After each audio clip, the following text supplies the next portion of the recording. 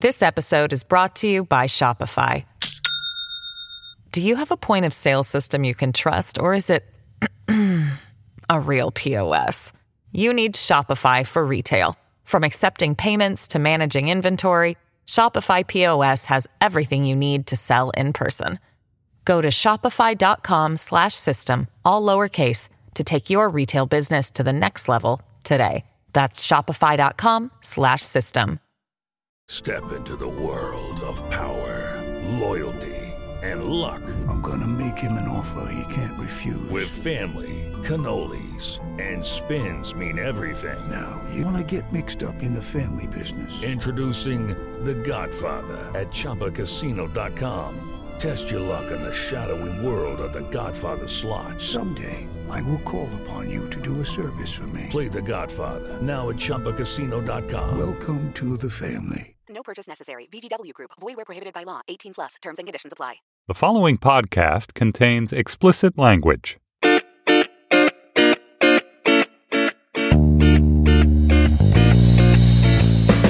Hello and welcome to the Slate Political Gabfest for October 20th, 2016, the I Will Keep You in Suspense edition. I'm David Plotz of Atlas Obscura.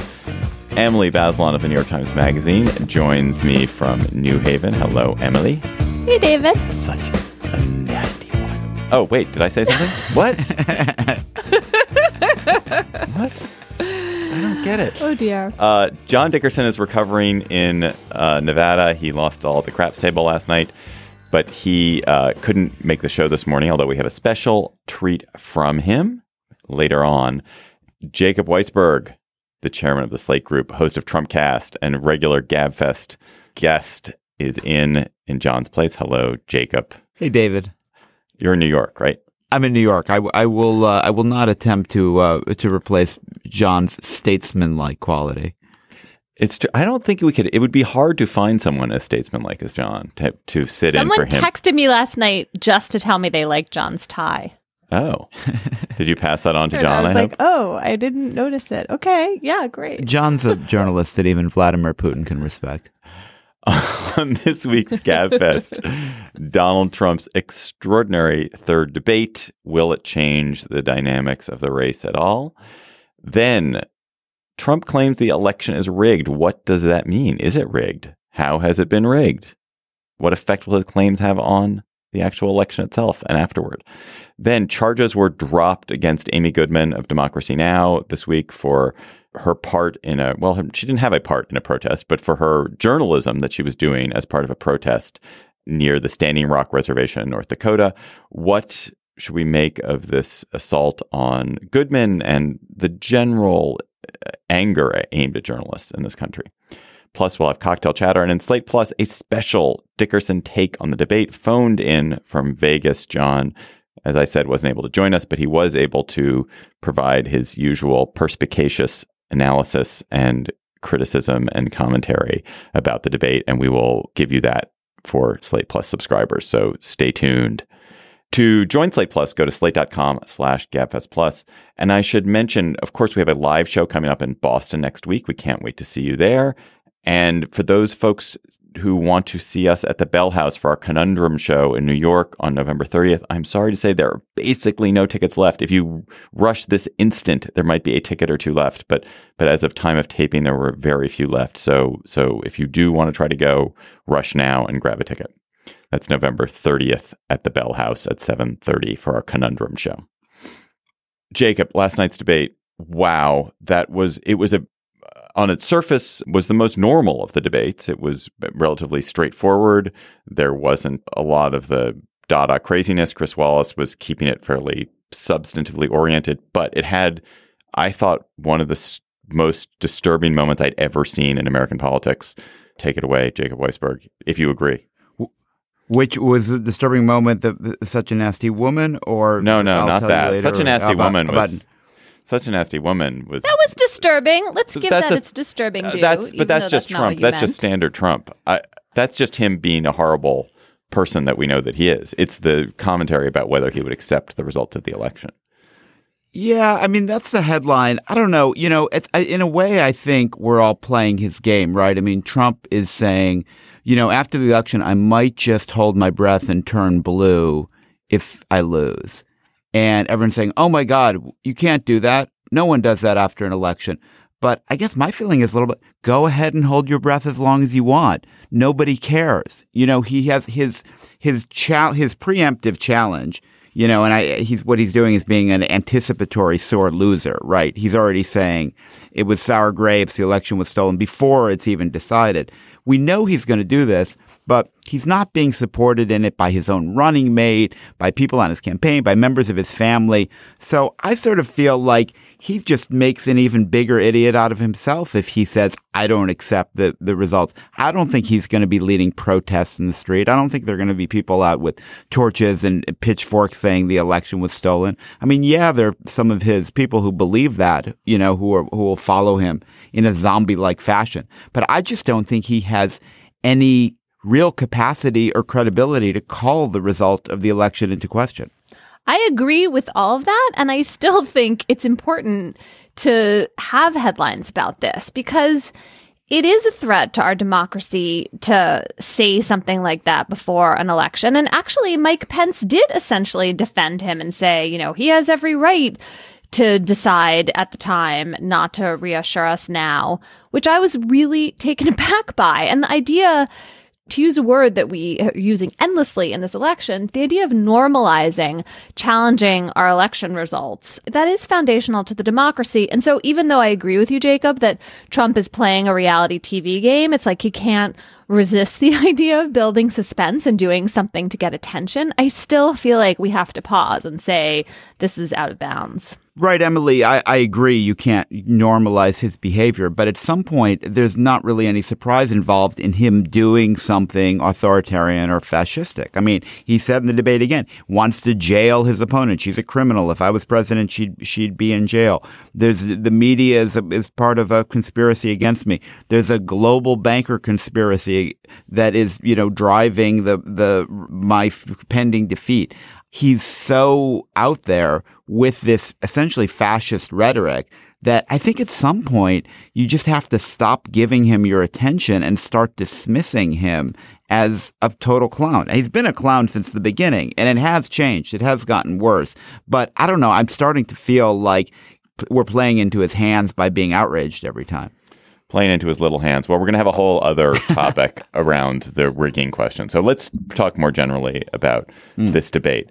Emily, did you see anything in this debate that suggested that the dynamics of the presidential race could shift at all in the last few weeks? Did anything come up that was surprising or alarming or exciting for you? I didn't see any new territory, really. I mean, I felt like they were both doing the same things they'd done at the previous debate and both being true to their candidacies. So Trump gets in his lines that appeal to his base. He has trouble providing any real detail once he's kind of said his big billboard headline. He didn't take advantage of some of the WikiLeaks material that I thought was just like low-hanging fruit for him. I mean, there was that weird line about how like John Podesta says mean things about you, but it was again that kind of insidery thing he does, which Jacob has talked about in the past, where like, unless you're really, I didn't know what he was talking about. So you have to really be following the ball bouncing. And he had that like quid pro quo line he could have used from, this exchange between the State Department and the FBI over classifying Clinton's emails. And he didn't go there. So again, he didn't seem very skillful about bringing up issues on his own.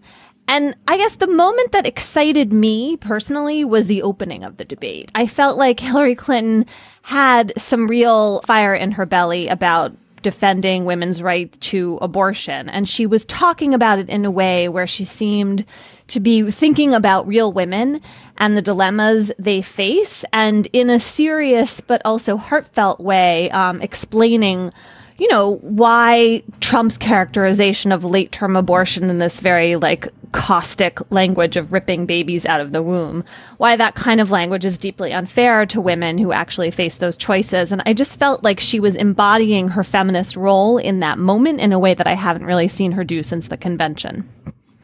What about you, Jacob? Was there anything that you saw substantively or even stylistically in the debate that made you think this could shift the dynamic of the presidential race? Well, I think we can now look at all three debates as a piece, and I think Hillary pursued a strategy throughout that was really effective. It was a goading strategy. You know, I think she tried to figure out where his buttons were and started pressing them in all three debates. And, you know, you could pretty much set your watch by how long it would take for her to get under his skin. And last night, again, it was, I think, just under the half-hour mark. You know, it was when she called him Putin's puppet. You know, and he said, "You're a puppet." Whose puppet? But it was just at that point he was riled. And from that point, she was just pressing more buttons and he was responding in this way he always responds when he gets riled. And I think in some, that was a really effective way for her to go at the debates. I mean, his numbers have moved, you know, many points, like 6 or 7 points in the course of the debates. It's not just the debates, but those are the events everybody's seen. And you can say on the one hand that it's his outrageous bad behavior and the sexual assault scandal and all the horrible things he's done that have turned the country more against him. But it's also, she was really effective, you know, and it wasn't a given that what you would try to do was goad Trump into making an ass out of himself. But she did that. She did it in a disciplined way. It worked in all three debates, and I thought it worked again, basically like clockwork last night. Yeah. It is pretty extraordinary when you sort of step back and think, you know, this is a man who in the past few weeks has admitted not having paid federal income taxes for 20 years, essentially, and has used a tax break to get out of paying federal taxes, has not released his taxes, has been shown to be a complete fraud when it comes to charitable donations and his foundation, been caught on tape saying the most disgusting things possible about women, has then been accused credibly by 12 different women, I think now, of criminal sexual assault, essentially, without any reasonable response. And yet that it's still even a thing that we can talk about, that he still has 8% in a silver rating, seems to me pretty astonishing, given how terrible the last month has been for him. And the debates are a small piece of it, but there's been so much other terrible news. And yet he's not in the grave. Yeah. There's always a word in my head about Trump that after I see him have a prolonged exposure, it's a new word. And for some reason, the word last night was nuisance. You know, he's like, it's a guy, he's a deadbeat. He doesn't pay his bills. He doesn't pay his taxes. He doesn't pay his workers. He assaults women. He's rude. And he's just kind of like, he's just this sort of unpleasantness that everybody has to deal with because of this antisocial behavior that goes across everything. He's a nuisance in every respect. He threatens to sue everybody, and then he does sue a lot of those people. And it's a little bit the same thing with saying that he's not saying he will accept the result. What's he doing there? He's just putting us on notice that he always has the ability to make himself a nuisance. Well, that also makes me think of one of the worst implications of his statement that he won't commit to accepting the results of the election, which is like, we're all so ready for this campaign cycle to be over. And the prospect of like 48 hours more of grumpy Donald Trump on TV railing. I just keep pledging to myself that if he loses this election, I am never listening to a word he says ever again. I assume there's a whole category of people who are supporting him because they still have some hope the Republicans can hold the presidency and they want to protect as much of the down ballot as they can. But the minute the race is over, even if he's not calling it, the minute the race is over, these people are just gone. They are out. They will have nothing to do with him. And that whatever. And also, people are going to stop talking to his surrogates. I mean, the things that his surrogates go and have to and say. First of all, they lie about what he said, and second of all, then they have to defend these things that he said in ridiculous ways, and they will stop having to hear from them all the time. If I have to see Kellyanne Conway or that woman who's on CNN or Jeffrey Lord ever again, it will be too soon. Jeffrey Lord. That woman, careful there, David. Of all the good SNL skits of this campaign season, my favorite is the Kelly Conway on her day off one, where she finally is just like, yeah, he's a lying, terrible person. Ha ha. Emily, what do you think? How have the debates set Hillary Clinton up for her election victory? Is there anything that she has said or done in these debates that you think tell us about what she's going to be doing as president? Well, I think it's clear that she has this real commitment to what she calls working families. I mean, the line at the end last night, and I thought she handled that last minute well, where she said, being a champion of women and families and working families has been my life's work. Well, that's true. And her transition team is stocked with people like Heather Bushey, who's the chief economist on that team, and that's their specialty. And there is a way you could put together a package of different things, family and sick leave, and addressing the gender pay gap, childcare tax credits, etc. And you could get to something that would be essentially a new social safety net for working people. So that seems real to me. I was wondering last night whether it was a good idea. Will there be a Republican? Not a single Republican would vote for that. That only works if she has a House majority somehow. I mean, maybe that's true. It's also true that those are really popular measures. And especially if you came up with a way to package them. One thing Trump has shown us is that there is a Republican audience for addressing these issues. I mean, his maternity leave policy is a problem because it's only for mothers, not fathers, and it's only 6 weeks long, etc. But he made a big deal of it. This is like there are many things to fault Ivanka Trump for, but this is actually. She demonstrated in the applause she got in her convention speech and in pushing him to take the stand that there is bipartisan support for this. So you may totally be right. I mean, the House is going to prevent her from doing anything, but I still think this is a priority for her. I did wonder about that moment last night where she said she wouldn't add a penny to the federal debt. Like, was that really very smart? And if I understood TPP better, I might be concerned. I don't know. I can't make up my mind about that trade agreement and how bad it is for it not to pass. I find it to be kind of a maze still. Jacob, we have 3 weeks left in the election. Last night, in addition to Trump having this bizarre performance, or the usual Trumpian performance, he also pulled more of his antics in the pre-debate run-up where he brought in Barack Obama's estranged half-brother, or he brought in weird guests designed to goad and irritate people. They're conducting the last few weeks of this campaign as a sort of almost like a Breitbart piece of performance art somehow. Is there any chance we're going to get a reprieve from this horror nonsense carnival grotesque that Trump is running? Or are we just going to have more of that for the next few weeks? Yeah, I think it's going to be, if anything, worse. I mean, the circus tickets aren't selling. Right. So what do? You keep bringing in these new circus acts, but people are liking those less rather than more. And so you have this, spectacle of the elderly carnival barker in decline, losing his audience. There's almost a kind of pathos to it, but there's certainly a desperation to it. But, I just think the patience, he's used up any available patience he has in the media, in the public. His chance of persuading anybody he hasn't already persuaded seems like it's pretty close to zero. So what's he trying to do? I guess if he wants to minimize the margin of his defeat, he's got to try to turn out his base, these people who are going to vote for him no matter what he does or says. So I think he'll keep trying to get attention, but I don't know he'll get the attention. One other thing, David, I thought was just worth remarking on about last night. I thought Chris Wallace did a solid job, particularly in sort of controlling Trump and trying to control the candidates. But I thought the questions were so strikingly right wing. Yeah.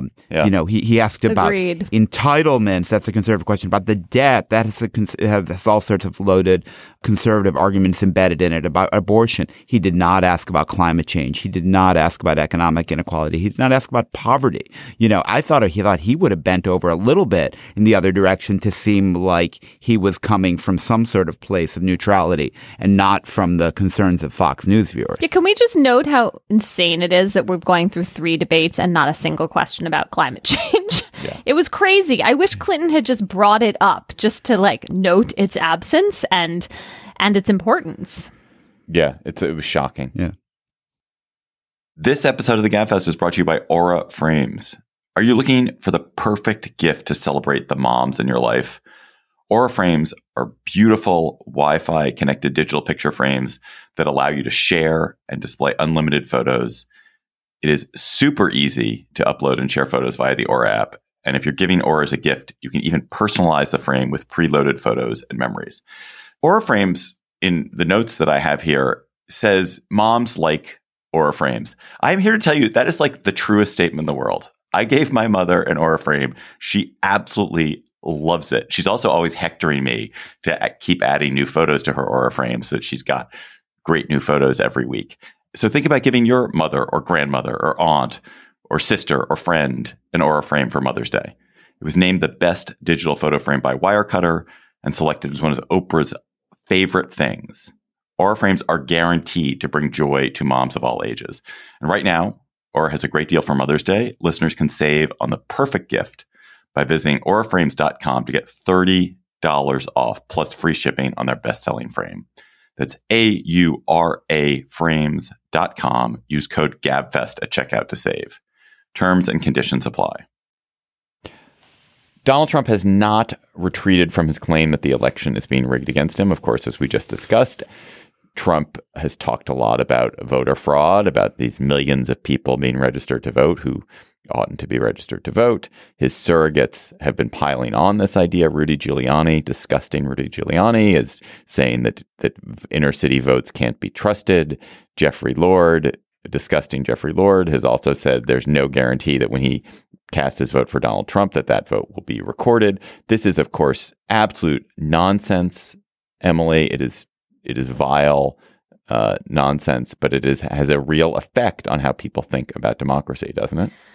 Yes, I suppose it does. I mean, something like 40% of Republicans are now saying in polls that they're not sure that the votes will be counted accurately. I mean, I think the other thing to remember is that it taps in to our memories of Bush versus Gore and the very real questions about the Florida recount that surfaced then.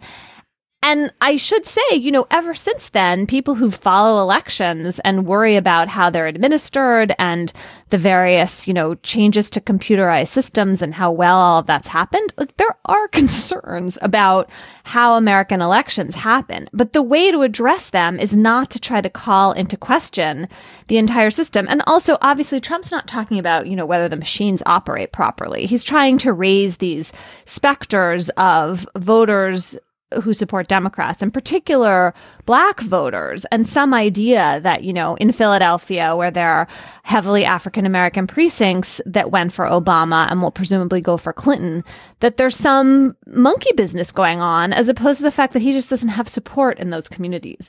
I do think that there is a way in which all of this backfires against him because people come out to vote when they feel like their right to vote is threatened. And in the end, I bet on election day, the Clinton folks are going to be more organized with their poll folks and their lawyers than the Trump side will be in trying to intimidate people. I'm sure that's the case. Given that there is this, generally it does backfire when you tell people their vote is suspicious.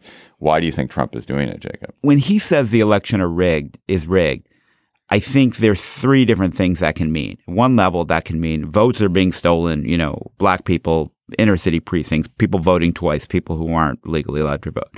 Level two, the media and Hillary Clinton are in a conspiracy to be unfair to me and poison people's minds against me. That's level two.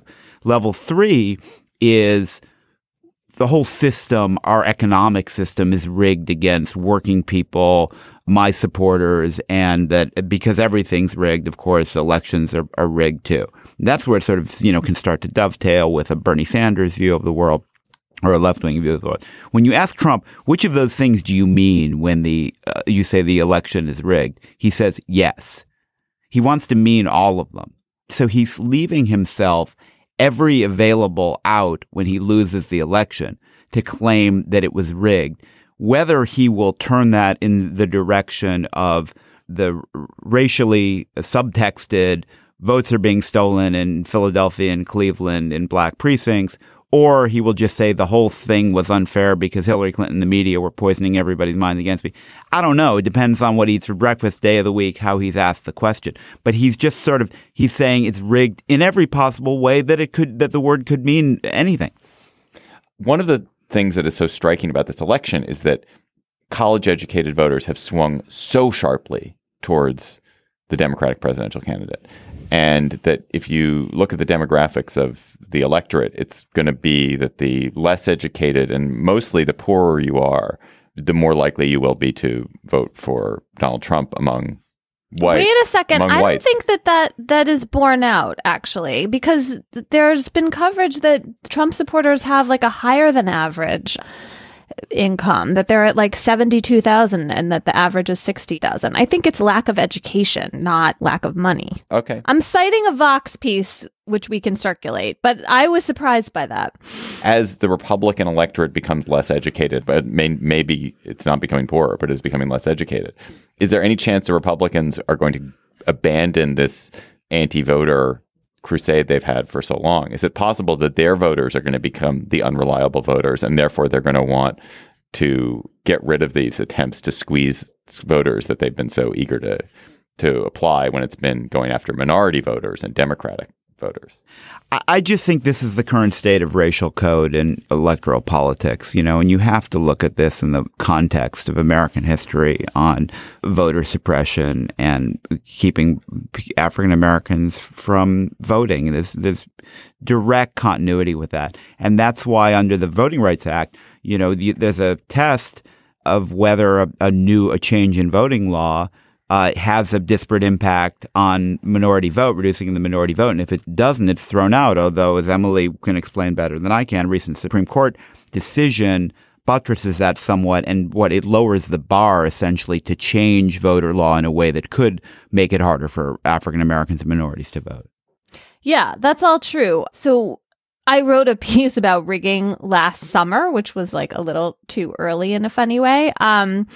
And one of the clear uses of the words historically is African Americans using it about the poll taxes and literacy tests that used to keep them away from the polls. There's a quote from John Lewis where he's talking about how 2% of Black people were registered to vote in Selma in, I think, 1962. And so that's the real history that Trump is tapping into here. And these questions about the Voting Rights Act and the degree to which it's been neutered as a protection against dismantling the Voting Rights Act, that's like a big looming issue for courts, because you're right that the Supreme Court decision in 2013 in Shelby County took away, essentially pre-changed the law, Department of Justice oversight.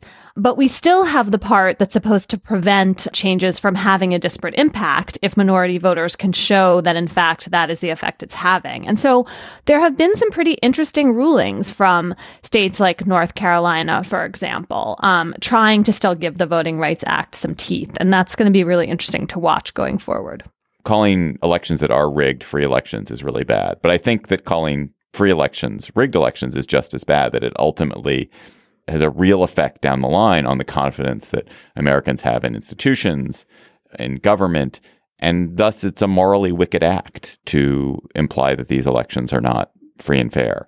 But do you guys share that belief that this crumbles the concrete of the foundation a little bit? That was well said, David. I think it is both a reflection and a further exacerbation of the living in alternate realities quality to American political culture. That elections are rigged or fundamentally unfair is now something you can choose to believe. And the answer to that is not more evidence, because I choose to believe it, and I believe that your evidence is an expression of your biased political views on the other side. And that was a pre-existing condition that Trump has seized on and made dramatically worse. And I think part of the outcome of this election is that you have a kind of faction on the right, a populist nationalist faction that remains impervious to factual reality on a matter like this. The question, I think, is that faction going to be allowed to be a central component of the Republican Party, or will they be exiled to a wing, not really allowed in the party? Or will this remain the core or one of the two cores of the Republican Party? And that's going to be an interesting post-election question. Isn't there also a question about how committed and how big a group this is? I mean, I keep wondering if some of it is just going to fade, that it's been sort of irritated and brought to the surface like a rash by this campaign cycle, but that it'll kind of ebb, especially if the economy continues to do okay / better.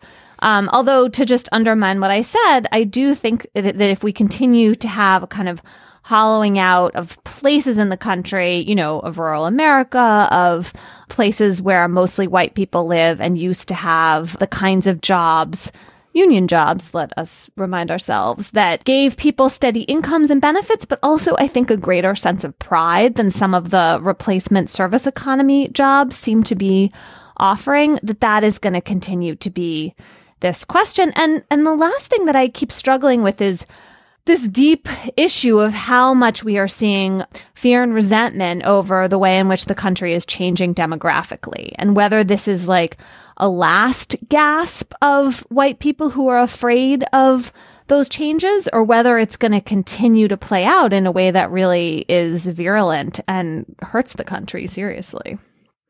Lord David, I don't think the question is whether there's still a place for Trumpism, Sean Hannity, white nationalism in the Republican Party.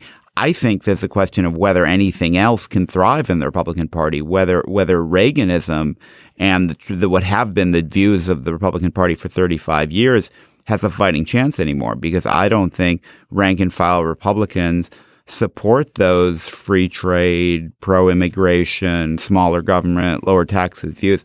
I think that's the minority faction now, and sort of Hannity is probably the most popular figure, or represents the popular view after the election.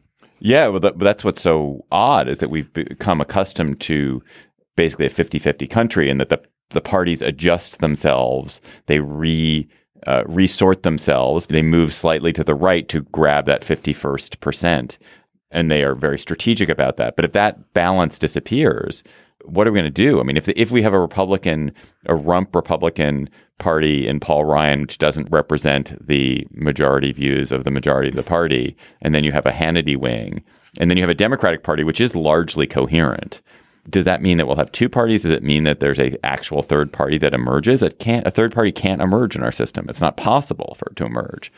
But nor does it seem possible for the Republicans to be a minority white nationalist party for decades. That also doesn't make sense. So I don't know how that gets back into balance. Well, look what happened to the Republicans after 1964 when they had this historic defeat, right? The party was very divided between the Goldwater Republicans and the sort of Rockefeller Republicans, the liberal Republicans, and they fought like cats and dogs. But it only got sorted out when you had a figure, Ronald Reagan, 16 years after that, who appealed to both of them. And Clinton did the same thing in the Democratic Party, Bill Clinton in 1992, where he could talk in a way that everybody thought he agreed with them. And they all thought there was something in it, and they sort of figured out how to elide their differences and get behind a candidate. But I don't think that happens in 4 years. I think that happens in a decade or more. Although one of the things that is going to be weird, most likely, is that the Republican Party will still control the House of Representatives. This Republican, incoherent, chaotic, divided Republican Party will be the effective legislative veto, which wasn't true in the 60s. In the 60s, they lost everything, and the Democrats had free run of the place for 4 years. And I don't think that's going to be the case now. And that may make their behavior different than you would expect. Yeah, they could lose the House, or they could lose enough seats that they have a slim margin, and then people who vote at the margin, Republicans who might vote with Democrats, suddenly have a lot of leverage and a lot of power. And Hillary Clinton, who, as you've pointed out, is a very transactional politician, is very interested in doing business with Republicans and making deals. You know, that dynamic becomes very interesting. Can you pry some Republicans away? I think it's a lot easier to pry Republicans to vote with Democrats on certain things in a fractious, divided party than it is in a Republican Party that's unified. Except there's so few Republicans who represent districts with sizable numbers of Democratic voters. And so what most Republicans worry about is a primary challenge from the right. I mean, the redistricting and the gerrymandering has kind of changed the incentives, hasn't it? That's all true, Emily. But I think, we've been thinking about a Congress with a 35 vote majority or more. And if you have a single digit majority, you can probably find half a dozen Republicans who are more worried about being beaten by a Democrat than they are about being primaried and beaten by a Republican. TBD. This episode is brought to you by Shopify. Do you have a point of sale system you can trust, or is it a real POS? you need Shopify for retail. From accepting payments to managing inventory, Shopify POS has everything you need to sell in person. Go to shopify.com/system, all lowercase, to take your retail business to the next level today. That's shopify.com/system. Amy Goodman, the host of Democracy Now!, the radio program, the host and producer of it, a very interesting and bold journalist, was covering a protest in North Dakota in early September, a protest that, led mostly by Native American activists who were upset about a pipeline, the Dakota Access Pipeline, that will move oil and gas out of North Dakota to other places where it can be refined. This pipeline would take a route quite near the reservation and under the watershed of the reservation, or under the water access of the reservation. The protest became violent, largely because the security set dogs and I think pepper spray on the protesters.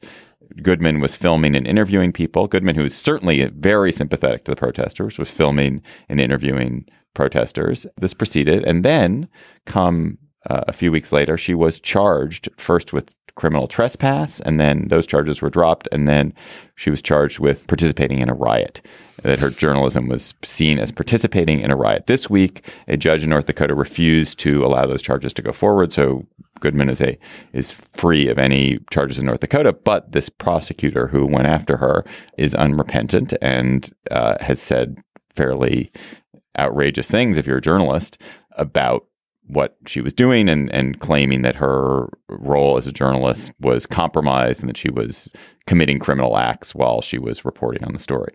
Emily, what is wrong? Was there anything wrong with what Goodman was doing? No, there was nothing wrong with what Goodman was doing, but I think the outrage she generated among, prosecutors and law enforcement officials in North Dakota has to do with this fundamental question about who journalists are. I mean, Amy Goodman is no gonzo blogger. She has her own show, but she is a journalist who also has a point of view and is in some ways also doing advocacy. And I think the fact that, what the prosecutor said about her was she's a protester.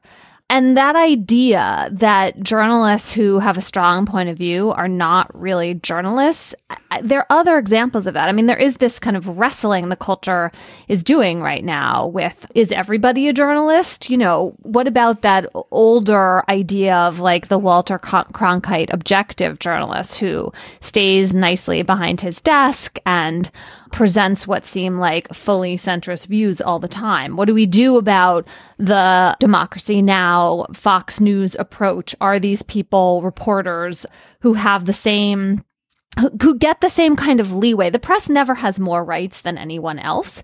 But on the other hand, it expects to be treated with a certain kind of deference that would avoid something like a criminal trespass charge for going on private property if you're filming a protest. And I think these public officials in North Dakota were just saying, we just don't buy this.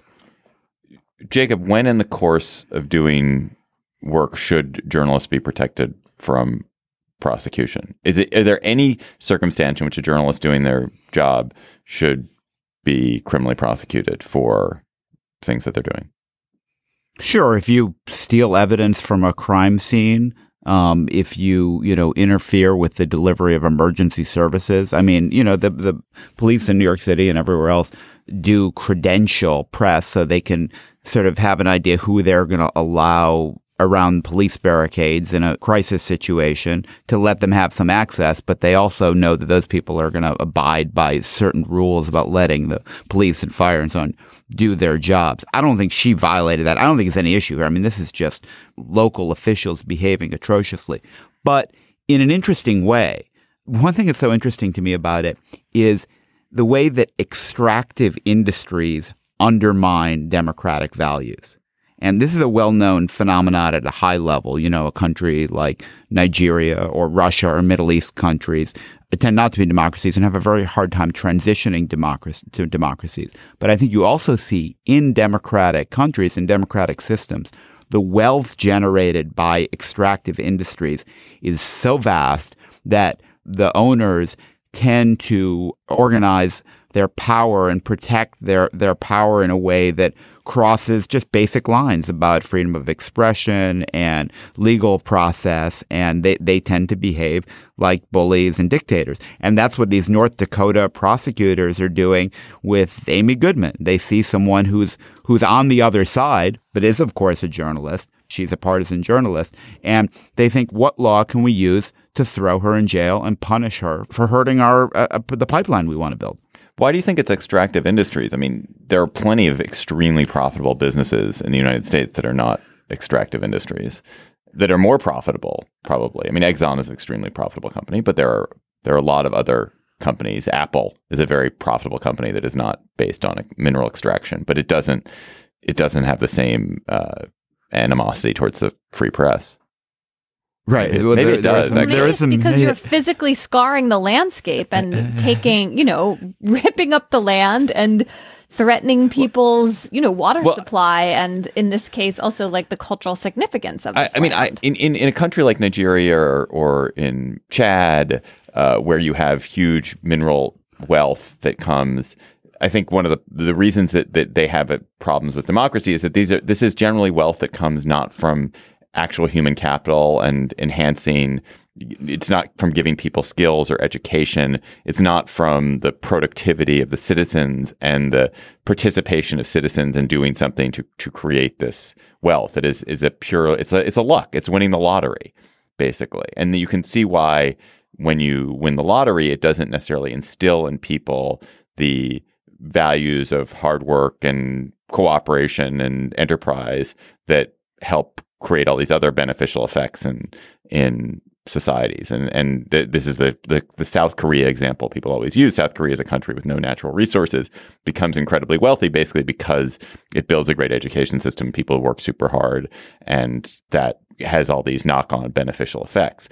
The United States is not a third world kleptocracy. The United States and even North Dakota is not a third world kleptocracy. It has a functioning government. It's part of a very well-functioning nation. Why would that phenomenon you're describing manifest itself in the U.S., do you think? In parts of the U.S. that are dominated by extractive industries like coal mining, you see a lot of inequality. I mean, you see an oligarchy of people in control of coal mining or strip mining or mountaintop mining. And then you see a lot of people getting work, but it often is work that involves suffering of them personally, like health problems, and not well-paid work. And also the landscape is wounded and scarred by it as well, and people have to live every day with the effects of that. Yeah, it's very striking. I mean, this whole scene, it seemed like a scene from an Upton Sinclair novel, like it's something from the 1920s, but then it was tended to be more about labor organizing, and now it's about environmentalism primarily. It's classic class war. Right? You have owners who have a lot of control over the legal system and the political process, resisting the people who are the workers, the protesters, and the journalists who are on their side, who are not, in fairness, to be clear, covering this as neutrals describing a conflict, but as part of the movement trying to oppose the capitalists. Let's go back to what Goodman was doing. Is any random person who is doing something on Facebook Live at a protest, do they qualify? As long as they themselves are not, throwing rocks and attacking the police, do they qualify as a journalist?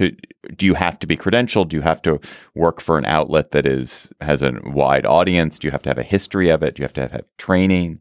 I mean, legally speaking, that question doesn't really matter because journalists don't get special privileges.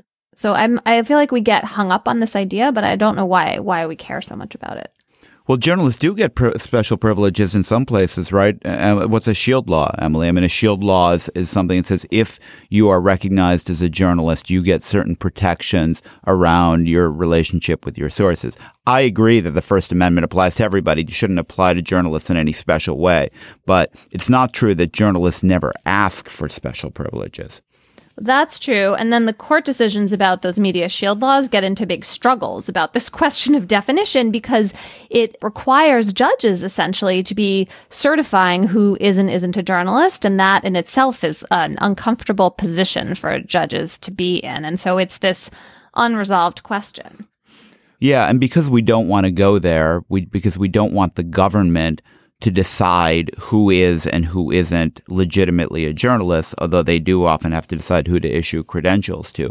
But unless we want the government making that decision, I think we have to say that a journalist is someone who sees him or herself practicing journalism. That is, if you think you're a journalist, you are a journalist, and it would be very nice if you accepted the responsibilities that go with being a journalist. But we don't want anybody on the outside, especially government, deciding who is and who isn't.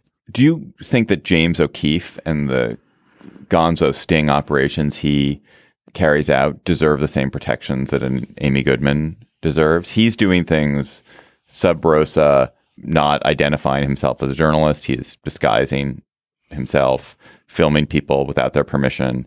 In one case, he broke into Mary Landrieu's office and was arrested and convicted of a break-in, effectively.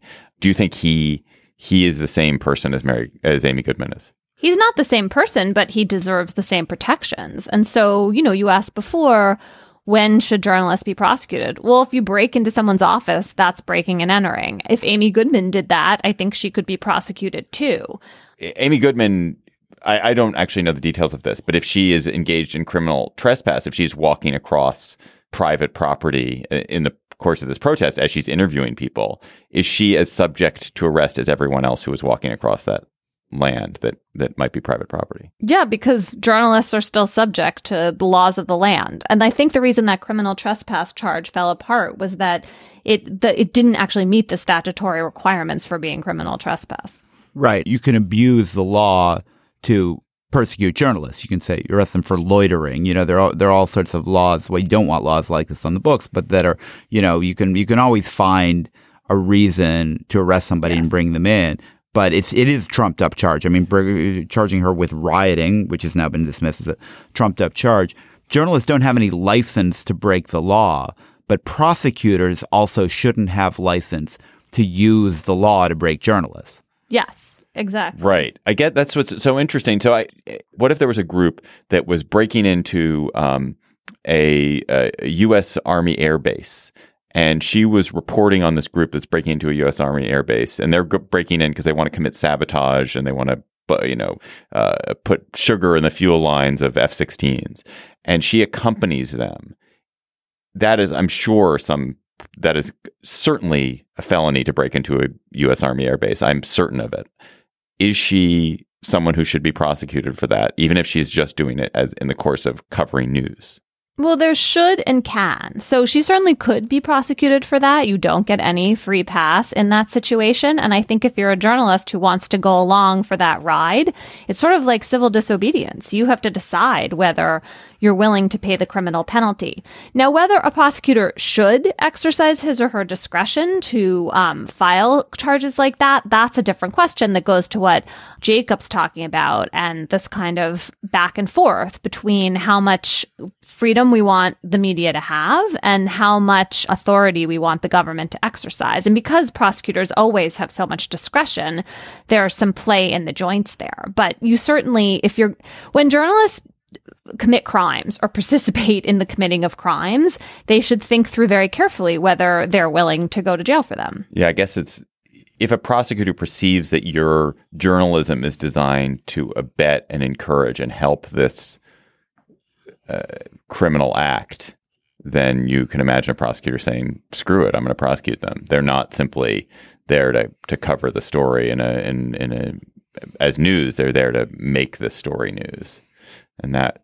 Right. One distinction we should make, because there's actually a Supreme Court case on this. I think it might be called Bartnicki, but I'm probably pronouncing that wrong. If you publish stolen material, so in other words, like somebody, hacks or whatever, and the journalist has essentially this ill-gotten gains, that's protected by the First Amendment, the actual publication of it. So the court drew a line between the journalists doing the stealing and hacking versus receiving the material and printing it. Right. I've always wondered about the much harder cases, it seems to me, are when journalists nod, wink, wink, nudge, nudge, encourage people to commit acts knowing that they're going to benefit from it. Does the journalist have any culpability there? I don't know. Yeah, at your own peril. That is something that starts to get into very tricky territory. Well, what's an example of that? I'm just not sure what you're thinking about. People who know that someone is a whistleblower and sort of encourage, or someone wants to be a whistleblower and encourage them, maybe you want to get some better data to get me. You have a source who has access. A source comes to you and says they have a story, but you don't have the story yet because you need documentation. You need something more than this person talking about it. And you sort of say, it would be really better if you had the meeting minutes from that classified and double top secret meeting. And then the source goes and gets that for you, where you've basically encouraged that act of theft. You haven't done it, and you've just tried to make your story better. I think that happens. I feel that is something that happens, and I don't know whether the journalist has culpability for that. That was sort of the WikiLeaks Chelsea Manning scenario, right? Yes. Wasn't with WikiLeaks and Chelsea Manning. There was a suggestion that maybe they could go after WikiLeaks because it had encouraged Chelsea Manning to steal the information. Yeah, I think that's right. Can I say one thing about the Sioux and the Standing Rock Sioux Reservation? I just hadn't known anything, I'm embarrassed to say, about this Dakota pipeline. And part of the reason I think Amy Goodman was there and that it's turned into a major protest is that this pipeline was supposed to cross the Missouri River in a different place near Bismarck. But then they were worried about how an oil spill could affect the drinking water supply in Bismarck. So they moved it a half a mile from the reservation. And it's on land that was taken from the tribe in the 50s without the tribe's consent. I mean, and this is all happening with permits from the U.S. Army of Engineers. And it's now tied up in federal court with the question of whether the Army really consulted with the tribe or not. And there just seems, it's the point Jacob made earlier about how this is like an Upton Sinclair novel. I just can't believe that the federal government run by President Obama, who has not commented on this case, is participating in essentially threatening the culture and environmental land that is so near this reservation. Why is this necessary? Why is this still happening? Look, I'm not going to defend the particulars in this case because I haven't studied them enough. But if you have a pipeline, it has to go through land. It has to cross people's land. There's not a vast area of the country which is nobody's land and you can just put pipelines and railroad tracks and all the stuff you don't want. Anytime you place something, you place it across or next to land that belongs to somebody, and they generally don't want it. Nobody wants a pipeline running through their land. And what? But this is just so classic. You don't want to threaten the city, so then you threaten the Native Americans in this small corner that they've been left. Exactly. Yes. You know why? Because you don't. The same reason you don't put a nuclear power plant in the middle of Manhattan. It's because if a nuclear power plant explodes in the middle of Manhattan, you have 10 million dead people. If it explodes, wherever they up the Hudson 100 miles, you have 10,000 dead people. And those are decisions that are made all the time. Dare I use the phrase environmental racism? I hate sounding so left-wing today, but, these are people who don't have political power. They can't fight it. The pipeline goes across their reservation. It's not just the place where it does the least potential damage. It's the place where it does the least potential damage to people who have financial and political power. Sure. That's absolutely the case. It is absolutely the case that. But that's not good, David. Why are you that's how it happens? So go ahead, please wreck the reservation because there are fewer people who live there. And by the way, they're all Native American. I actually do think if there are fewer people, if in fact the damage, if you do a utilitarian calculus and you say that the place where this pipeline does the least damage and it runs across, this reservation, and everyone agrees that this pipeline is a net benefit for society, then I think you can say we're going to run this across the reservation. I think that's fine. We've run into a situation in this country where it's very hard to get land to do big public works projects. And so whenever anything gets built, I'm sort of in favor of anything, basically.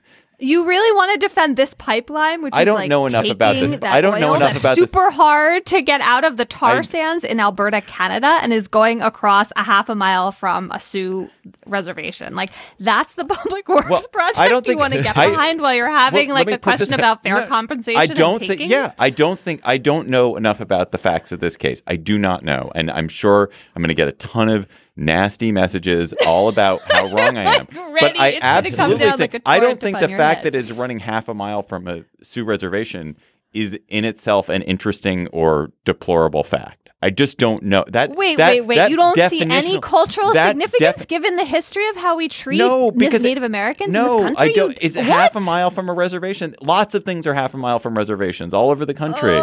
There are highways that run through reservations. God. There's like Emily. That's it. May well be that that it's running through a particularly culturally treasured land, or it's particularly endangering people who are there. But it might not be. Just the fact that it is half a mile from reservation land does not in itself, to me, mean anything. It might mean something. It might not. Yeah, but the people who live there do not want it to be there, and they don't want it to be there. And the people of Bismarck didn't want it to be near Bismarck. The same thing, right? And there are more people in Bismarck with more political power, like Jacob said. Yeah. I am. Just and if there are more people in Bismarck, whose water is going to be contaminated by a pipeline spill, then it seems totally legitimate. In fact, probably right to therefore not run the pipeline near where their water could get contaminated. The only calculus here is not the pure, cold, hyper-rational utilitarian calculus. There are other factors to take into account. Well, I are weirdly blinding yourself. I feel like the purpose of environmental impact statements and the purpose of this kind of regulation and this kind of rational test is actually to be hyper-rational about it. Actually, I do kind of think that that's the purpose, is to be as rational as possible. There's a requirement in the law about consulting with the tribe, and there's a question about whether the Army Corps of Engineers actually did that. Now, the one fact that is on your side is that a federal judge ruled last week that they did adequately consult, and I am not sure why. And as I said, but still, and as I said, Emily, in the particulars of this case, I could totally be wrong because I have not studied. I could totally be wrong, but I just don't think that it is necessarily true that because it is running half a mile from a reservation, that it is the wrong place to put it. How about we might want to just tread really, really carefully and take very seriously the concerns of the Native Americans who live on this reservation and near it, and think about all the things we have plundered from them forever and a day. And as you should take very seriously, I don't even want to be in the way as you should take very seriously the concerns of the people of Bismarck whose watershed is at risk.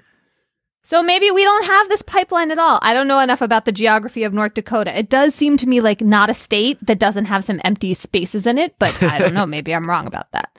Anyway, some people from North Dakota should write into us with a better plotted pipeline route. I had to get out the popcorn for that one. That was a great argument. I thought all of North Dakota has the population of my block in Manhattan. It is amazing they can't find somewhere to put a pipeline. Yeah. Thank you.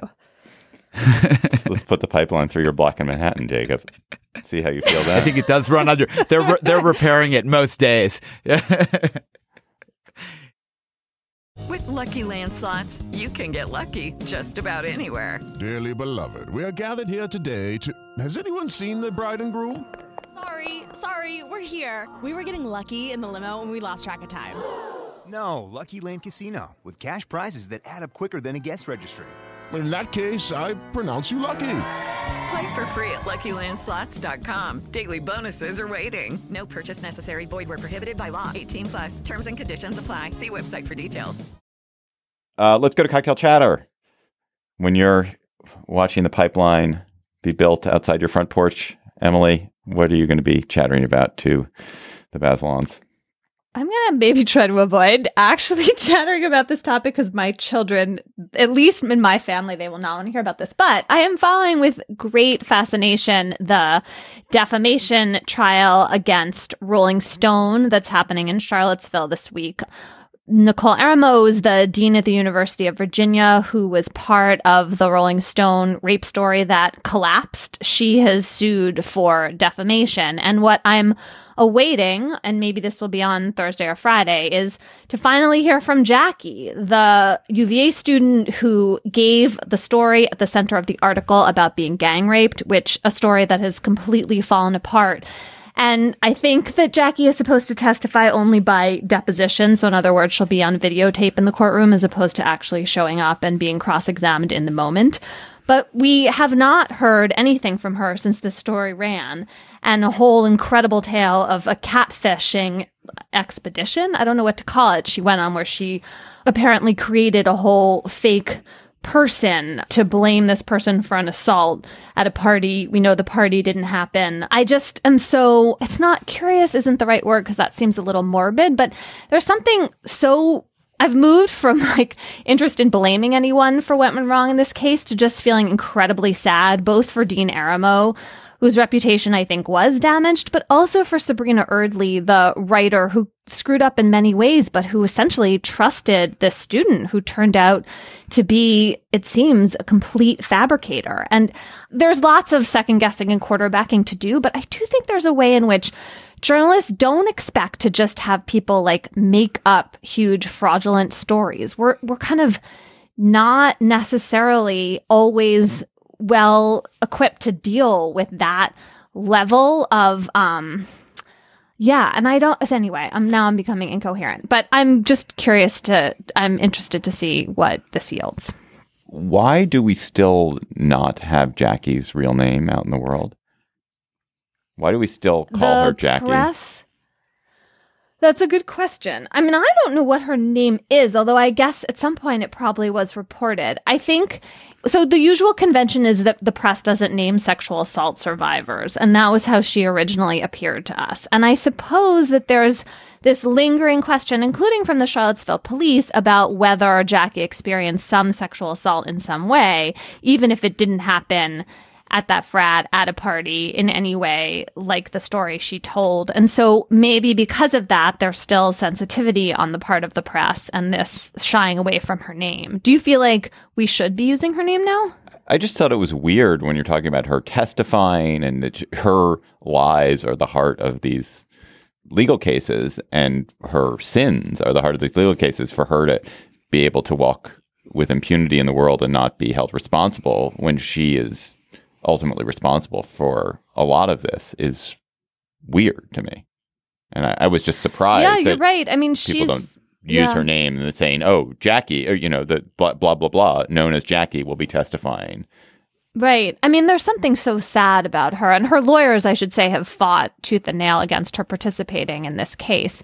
But you're right. I mean, she ruined the career of these other two women, and yet she hasn't really been held accountable, I suppose. Although on the other hand, I just feel like there's something so deeply wrong with all of this that I wonder if like holding her accountable is really not where we should putting our energy anyway.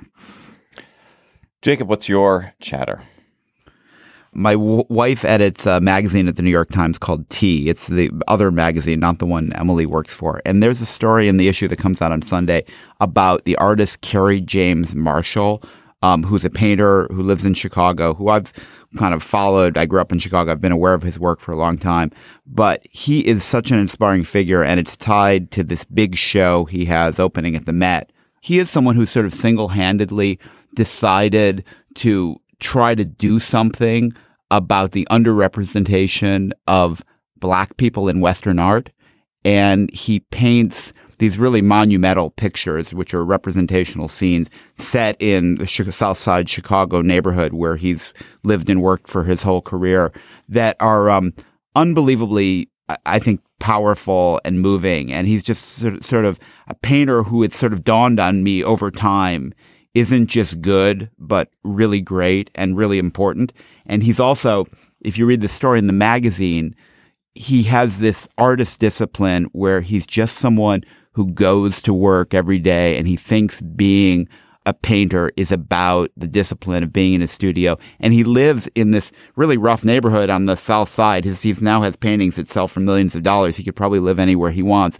But he says in this story, he wants, and this is a neighborhood in Chicago where they have shootings. It's the kind of neighborhood you're hearing about that Donald Trump is talking about when he's talking about how bad crime in Chicago has gotten. And Kerry James Marshall says he wants kids growing up in this neighborhood to see what's possible for a successful artist. Basically, that you can live there and depict what's going on around you and do what he does. So I just was very moved and inspired reading about this guy, and I can't wait to see this show at the Met. That sounds great. That sounds awesome. Can I just say that your wife's name is Deborah Needleman, just to give her a nice shout out?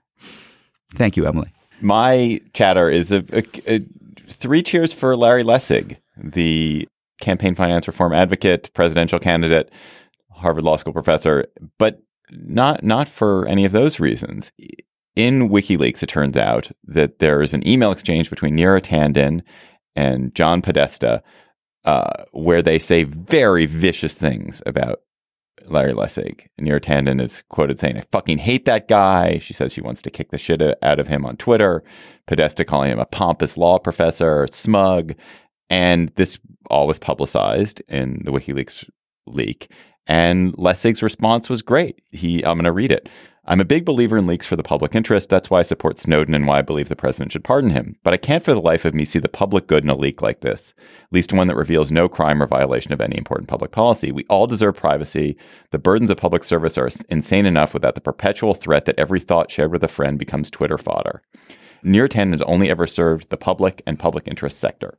Her work has always and only been devoted to advancing her vision of the public good. It is not right that she should bear the burden of this sort of breach.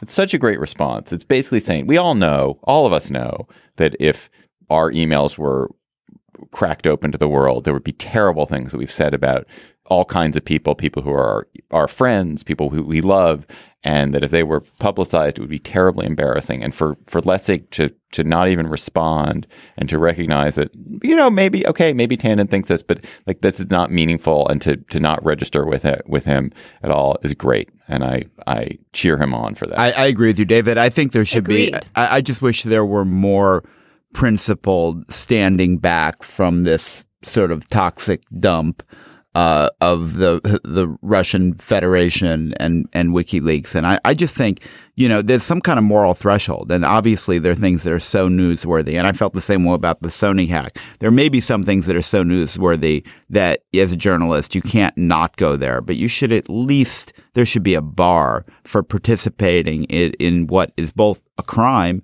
and an attack on our government by an enemy. Huzzah. Our intern is Kevin Townsend. Our producer is Jocelyn Frank. Steve Lichtai is executive producer of Slate Podcasts. Andy Bowers is the chief content officer for Panoply. GabFest is, of course, part of the Panoply network. And you can check out our entire roster of podcasts at itunes.com/Panoply. Jacob will be happy. He chairs Panoply too. Check everything out so that Jacob is happy. Our show page is slate.com/GabFest, which has links to what we talked about today. Our Facebook page is facebook.com/GabFest. And our Twitter feed is @SlateGabFest. Our email address is gabfest@slate.com. Please subscribe to the show in iTunes and leave a comment and rating. For Emily Bazelon and for Jacob Weisberg, I'm David Plotz. We will see you next week in Boston. Jacob, thanks for sitting in. Thank you, David. It was fun. With the Lucky Land Slots, you can get lucky just about anywhere. This is your captain speaking. We've got clear runway and the weather's fine, but we're just going to circle up here a while and get lucky. No, nothing like that. It's just these cash prizes add up quick. So I suggest you sit back, keep your tray table upright, and start getting lucky. Play for free at LuckyLandSlots.com. Are you feeling lucky? No purchase necessary. Void where prohibited by law. 18+ terms and conditions apply. See website for details. Hi, this is Dahlia Lithwick, host of Slate's legal podcast, Amicus. If you're listening to this show, you might be interested in Amicus's live show that we're hosting in Washington, D.C. on Tuesday, May the 14th. My colleague, Mark Joseph Stern, and I will be talking to some amazing guests, including Sherrilyn Ifill and a sitting state Supreme Court justice, all about how originalism, a relatively recently invented way of interpreting the Constitution, has taken over the Supreme Court and radically reshaped the law. It's been doctrinal rocket fuel for the conservative legal movement and facilitated the rolling back of abortion rights, the expansion of gun rights, and the obliteration of the separation of church and state. And as another wildly consequential Supreme Court term careers to its end, the court's originalists are on a tear. But there's something you can do about it, and we hope you'll join us in D.C. on May 14th to explore the possible pathways out of the current situation. Go to slate.com/amicuslive for tickets.